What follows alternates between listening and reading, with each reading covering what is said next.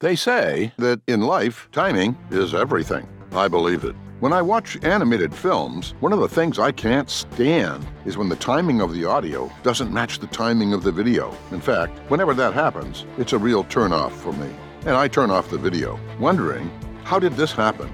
In this episode, 2218, Bill and Sean Johnston, the CG Pros, will explain when they answer the commonly asked question, how is lip-syncing animation created? On the CG Bros CG Insider podcast.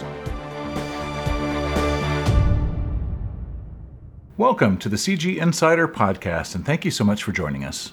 If this is your first time to the podcast, a special welcome to you. In today's podcast of the CG Insider, we'll be answering another great question submitted to our Ask Us Anything page at thecgbros.com by Ben M. from Montvale, New Jersey. And Ben asks, how is lip-syncing animation created? And by the end of our discussion today, not only will you know how lip-syncing animation is created, but you'll also get some background behind the technology. And we'll also discuss some of the software that you can use to create some great lip-sync animation of your own. Be sure to stay until the end of the podcast because, as promised, we'll be sharing a few of your comments and even a testimonial or two, possibly, that you've made on our recent one of our recent podcasts. I'm Sean Johnston, one of your hosts for today's edition of the CG Insider podcast. Oh, and I'm Bill Johnson, the other host of the podcast. Sorry. Where'd you go? Don't let me hang him. And we are the CG Bros.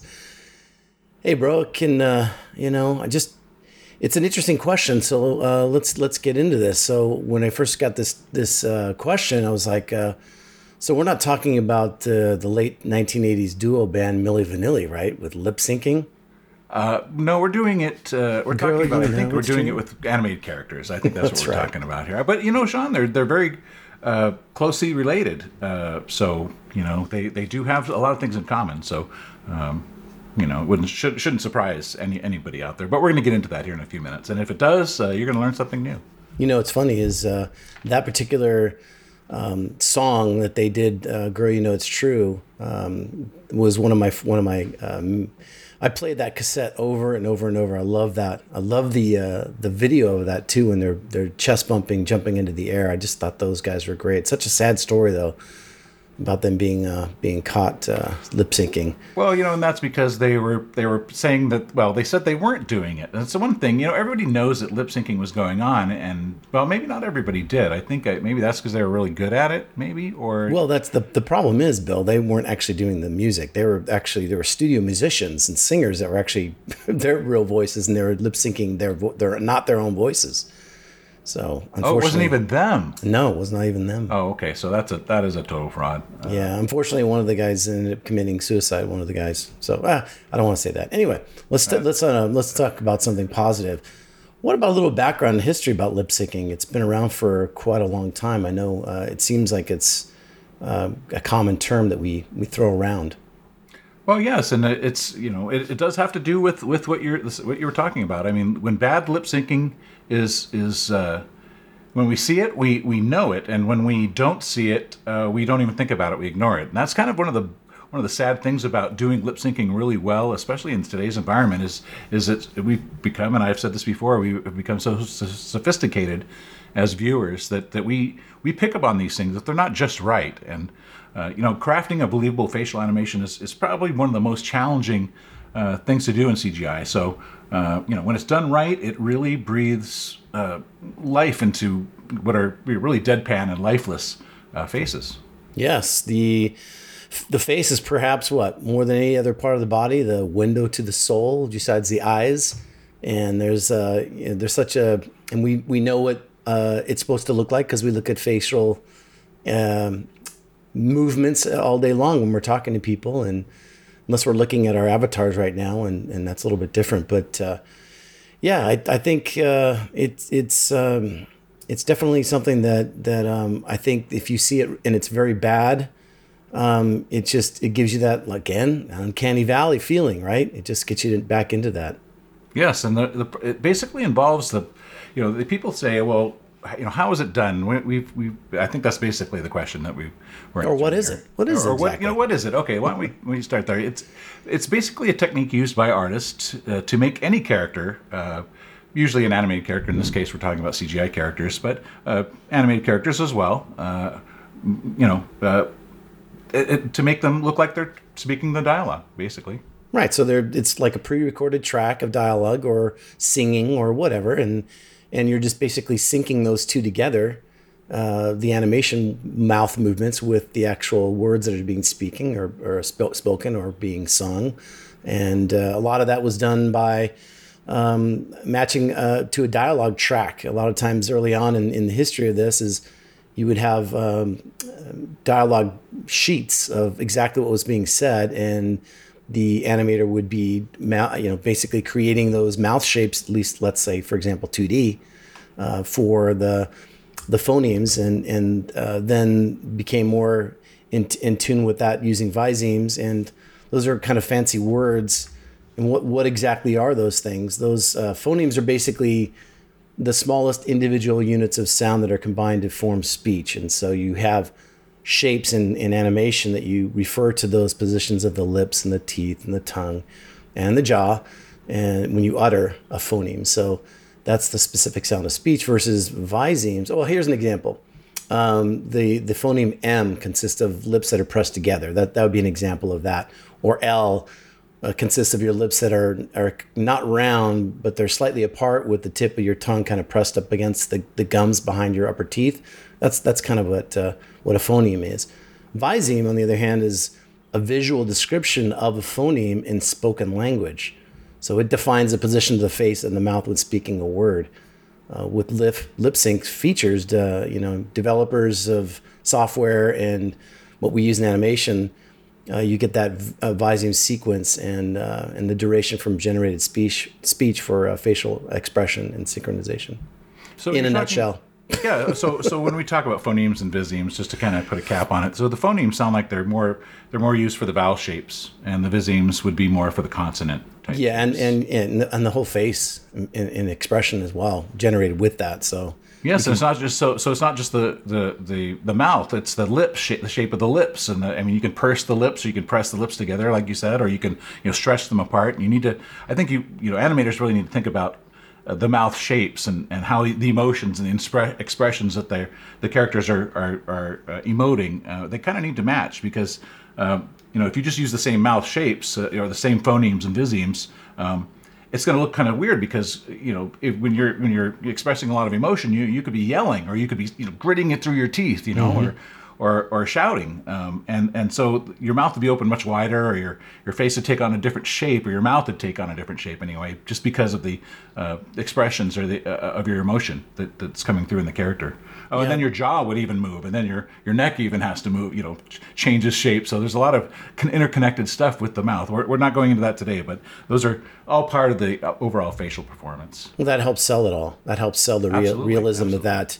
Unless you're going total stylistic, cartoony looking character, then even though you want to have those things synced up, for example, even what we're using today, the Adobe Character Animator, that does the same thing. It's trying to sync up all the different mouth shapes, and of course we animated the jaw moving, at least in my avatar. I think yours does the same thing, right? Your little soul patch on the bottom of your chin. Yeah. I think it should be anyway. Oh, it's not moving. Oh, so there's so many levels we could go with animation of the character. So right, maybe we could turn ourselves looking left and looking right. So one of these times we'll have to create those as well.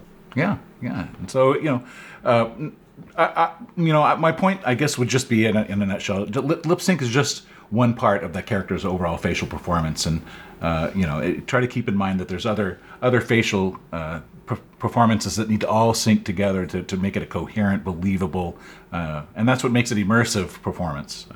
Lip sync is basically what they call in the business player immersion, and if it's done wrong, then that's broken. Yes, and it also takes a lot of effort and time, except for, well, I should say it used to take a lot of effort and time. Well, it used to be, because they did. Well, think of what you had to do. You had to basically track. Had to go word by word, basically, and determine, where the mouth shape, where the vowels were. Basically line them up and set a keyframe for your character. And that is a very tedious process, and even tracking that, getting that set up and knowing, somebody has to go through and basically it's a breakdown, really create a breakdown of it in the past, and they still do that today, actually. But right, I would load it in an old 3D Studio back in the day. I'd load it in a WAV file into it, into the package itself, and then I'd load up a morph package and do morph targets for it every single with sliders to every single mouth shape to sync it up with the actual sound file that you would see, and just scrub over and over and over and try and get all those subtle face movements. And a lot of times today, when people are animating facial expressions and they're trying to get, I think a lot of animators make mistakes by they look in the mirror and they over emphasize their mouth when they're trying to pronounce things. And so you start dialing in, start animating and moving the mouth into those shapes where normally when people are speaking, they're kind of sloppy in the way that they pronounce words. Mm-hmm. And it's very fast and very flowing. So your mouth, a lot of times, are very lazy and your mouth isn't moving that well, or that much. But I think a lot of animators make a mistake by over animating the mouth in a lot of ways. And it's, you don't need to do that. No, and there's any good character rig really takes at least I'd say a fair amount of prep work to get set up right. But it's worth it because it makes the animation process quicker and more intuitive. I know when you're talking about setting that up, you used bones to drive that facial animation, didn't you? Well, the morph targets were actually not using bones. Oh, morph targets, okay. Yeah, they were using blend shapes, basically, or they call them morph targets or blend shapes, same thing. Yeah, and there's so many different approaches to doing lip syncing, but basically the better a mouth rig is, or whatever, the more fluid you can and friction free you can make the animation of the mouth be, basically setting it up so that it can do the lip sync correctly is critical. As far as the rig, I think the rig. As far as I can tell, morph targets, and this goes to what I was talking about earlier, is when you have morph targets, you're set. Your face can't emote. You're set to those. You have to have 60 or 70. You have to have a whole sets and sets covering each range of emotion for the morph target, and you have to be able to blend between each set, not just each target. It's labor intensive, and that's why I think a lot of times, for example, I think we showed in a previous podcast Thanos that Weta was using, and how they are driving it with motion capture. And then you have a animator who's doing other things, subtle things on top of that. And so they're kind of mixing motion capture, tracking facial motion capture to Thanos. And that's why it looked so real and didn't give me that uncanny valley, even though how different his head is from a normal human's head. So yes, and so when you have the hands and the facial and the body, and the eyes, and the dialogue all working together synchronously, it's a flowing, unifying, resulting animation. It's really sweet to watch when it all comes together. And the interesting thing, I don't know if you knew this, but a lot of anime, they actually do the soundtrack afterwards. I did not know that. Yeah, it's kind of an interesting thing that. It's to save time, and they really press their animators to do that. And it's apparently they can really crank out the a lot of times you'll even see it where the where the dialogue doesn't match up so much, and that and that's just not Japanese stuff. It is, at least in stuff we're talking about today. Speaking of that, I remember when we were kids, Sean, watching our Godzilla movies and Japanese monster movies, and having them scream. Even some of the Chinese and Japanese samurai movies where they would battle each other, and you'd say, "Hey, what did you do?" There would be totally out of sync, and it was so disjointing. I think that's kind of probably the allure of it, and kind of maybe it's kind of the romance of it, and maybe even just the campiness. The campiness, yeah. It's kind of exactly. It was just such a obvious and disjointed thing. It's amazing that they got such a following, honestly, but they are cool. Don't get me wrong. Well, I know earlier video games, it was hard to do. They didn't use a lot of. Obviously, they didn't use a lot of lip syncing. There was a lot of electronic sounds and beeps and things like that to simulate explosions and things like that, because they didn't have full full sound at that time until the creative Sound Blaster cards came out and you could actually hear things the way they were really, instead of MIDI or other beeps and boops. But in the late 1990s, 2000s, that's when you started seeing a lot of lip syncing in video game cinematics and interstitials and things like that. And that's where I think got me interested in wanting to do that, was around that same time frame is when I got into video games, was because of that. And I think, like I said, I was using 3D Studio at that time before the Windows version of Max came out, 3D Studio Max. But it was tough to do. It was like I said, super labor intensive. But to your point earlier, where you're talking about the problem of lip syncing, you see that today in streaming TV shows. You'll see it, and as soon as you see that the audio that doesn't sync up with the guy talking, you're like, ugh! It's just so distracting, isn't it? Yes, it is. And even when I do Zoom calls today, there's any kind of latency, and you know that's really distracting. Or watching a YouTube video and my stream is off or something. Right. Today, I was on a not a Zoom call, but we use Teams. There was a guy that looked like an animated Picasso because all the blockiness that was going around him because of the compression. He had a bad signal. It was really funny. No, that's the new Zoom filter. Awesome. Well, hey, I wanted to show you something. Yeah, let's see it. A little bit of the history. I know we talked about, we kind of skipped over it, but the Steamboat Willie was the first to introduce audiences to lip sync sound. I believe it was not talking, but whistling at that time. And that was one of the first to use that. And then it goes, I'm going to jump all the way to 1987 and Rendezvous in Montreal, which is like, I found this on YouTube where you can see Humphrey Bogart and Marilyn Monroe, where they digitized the faces. And if you could pin me, I'll show you that animation where they did the first, one of the first lip syncs for a 3D CGI character. And it looks super rudimentary and looks like obviously a doll looking right here. He's Humphrey Bogart. But for this time frame, I mean, you're looking in 1987, this is pretty impressive stuff. Obviously real faceted. You can see the faceting of her hair. And there's really no smoothing in the actual model itself. Isn't that funny, Bill? It's almost like flat shaded.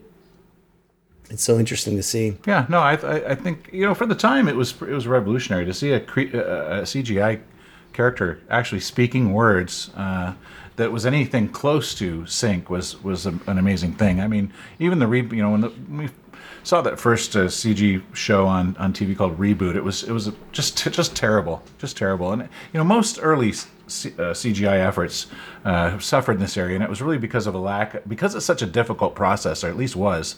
And we're going to get into kind of where we stand today on lip sync technology. But in the past, it was just such a laborious, time-consuming process. And I said word by word. It's actually syllable by syllable, right? Breaking down these things, and so it's just painstaking. And if the dialogue changes, oh my gosh, you know how many things have to change down the line, especially the lip syncing. Well, exactly. And this is, if you still continue to pin me, I'll show you this particular chart here of lip syncing and the mouth shapes we were talking about earlier to represent the sounds.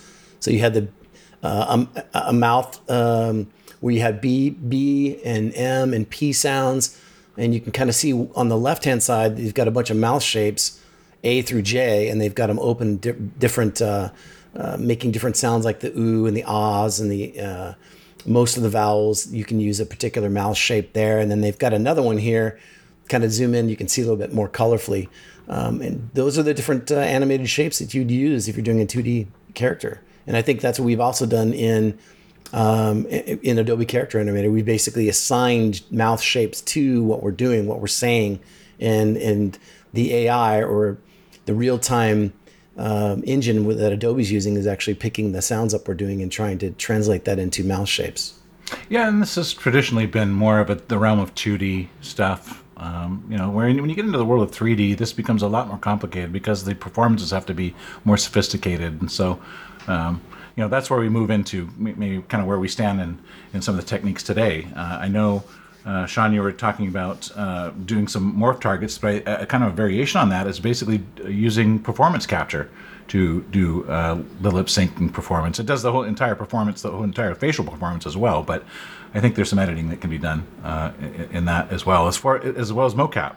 They were doing, you said they have systems to do mocap. I think a lot of the ILM and some of the other leading Weta and some of the other leading studios have some of their own proprietary solutions for doing a lot of this stuff. And some of it's looking spot on. I mean, it's amazing some of the technology and how quickly it's moving along. But there's other types of ways of doing lip sync. There's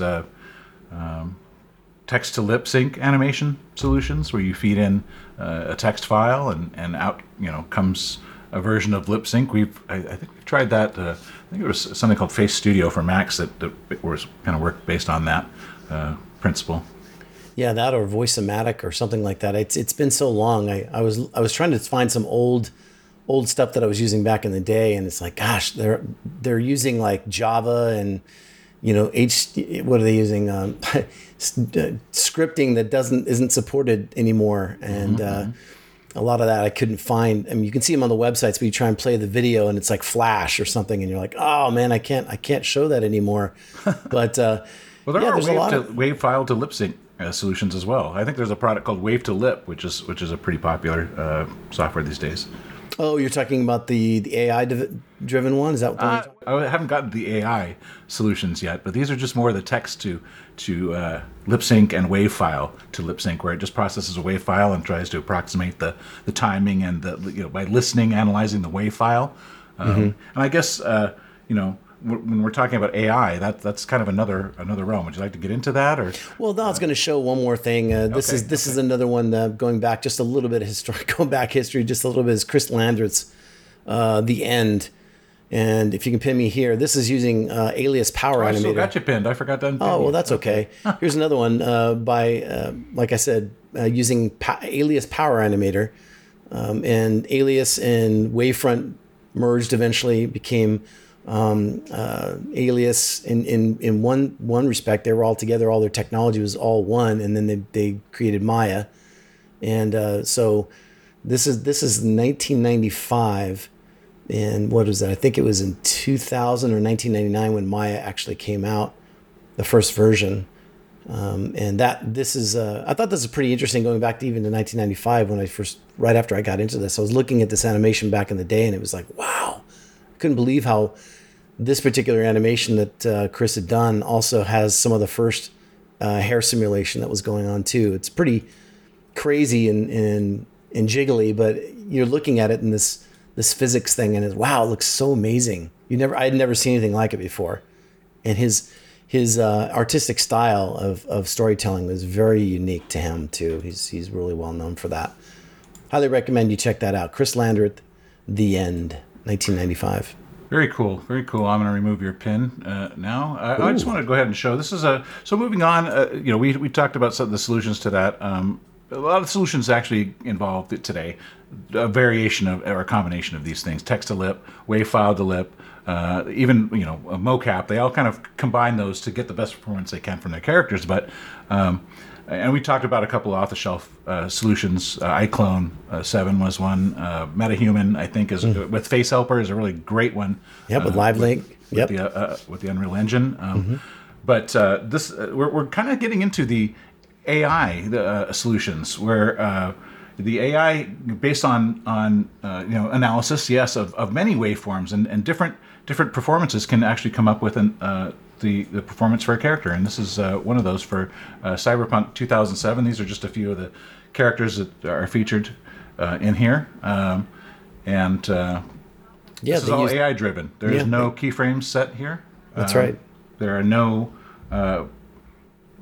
phonemes or visemes that have to be aligned. It's just it's all done through the software.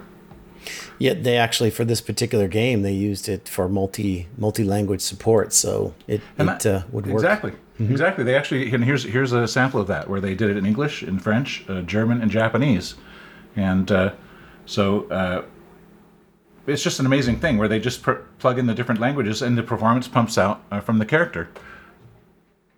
Yeah, the face is doing the exact same thing. but the mouth is doing something totally different, and the nose and everything's moving. That's amazing stuff, isn't it? Wow. Yeah, and not only that, the cool thing about it is the expressions are also the accents. You know, when you're expressing, when you're talking, and there's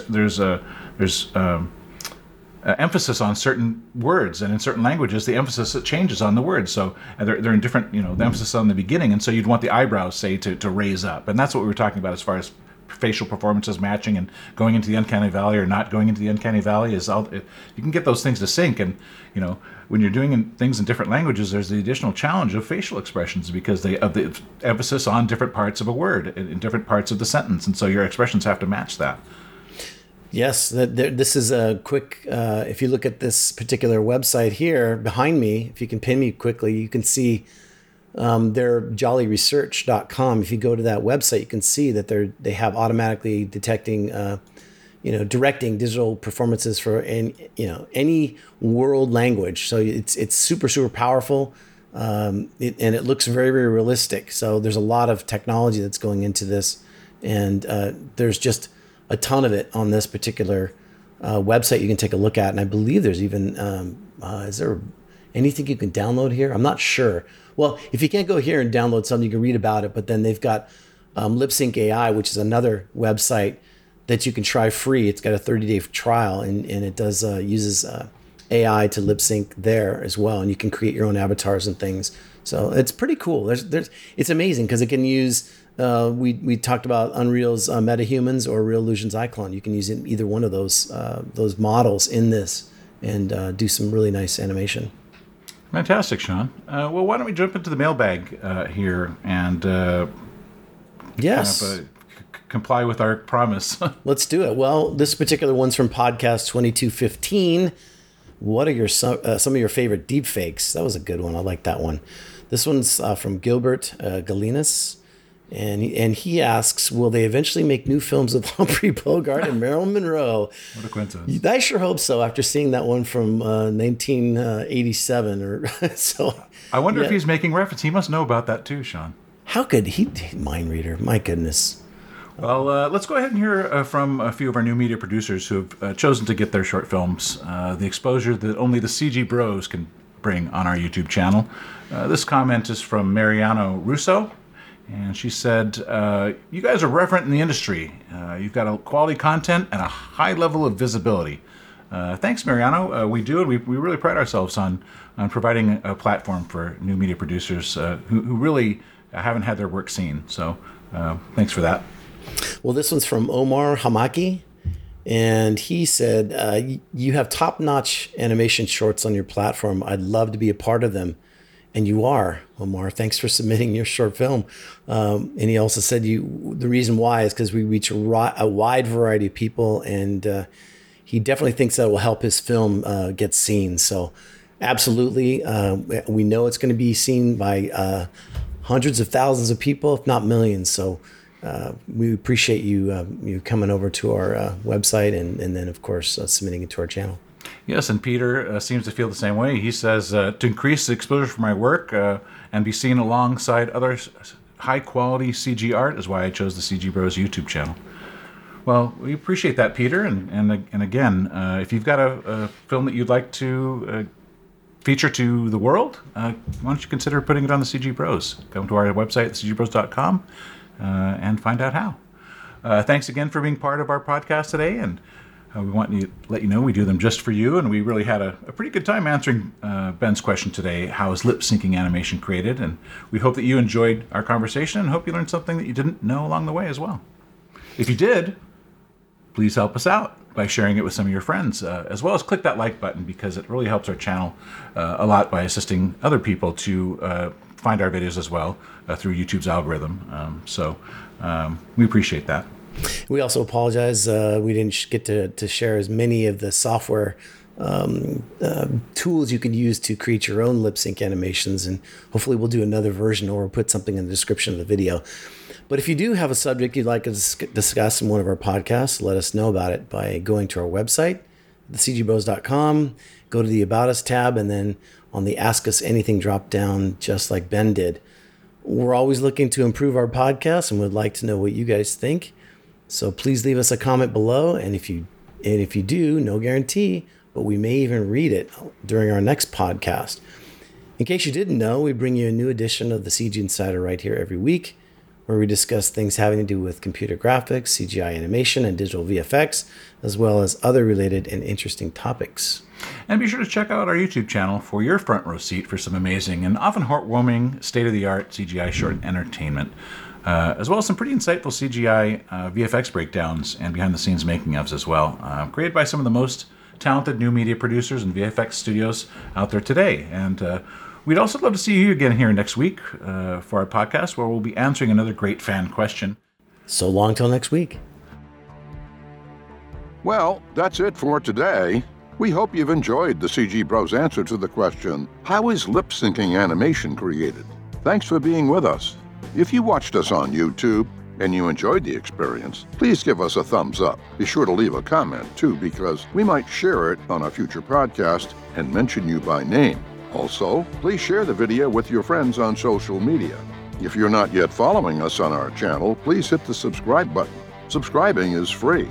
And ring the bell, so you'll be notified when we post our next podcast. If you're listening to us on our audio-only version, please leave a comment. Oh, and don't forget to tell all your friends that they, too, can enjoy the audio-only version on Spotify, Apple Podcast, Google Podcast, iHeartRadio, Amazon Music, Audible.com, Samsung Podcast, and Stitcher. If you're listening to us on Spotify, you can share the podcast to Facebook, Twitter, and Tumblr with the share link. That's the circle with the 3 dots in it. Learn more about us by going to our website, thecgbros.com, and follow us on Facebook, Twitter, Pinterest, Tumblr, and Instagram. And be sure not to miss the next episode, when the CG Bros will answer the question, how are vehicles animated in CGI?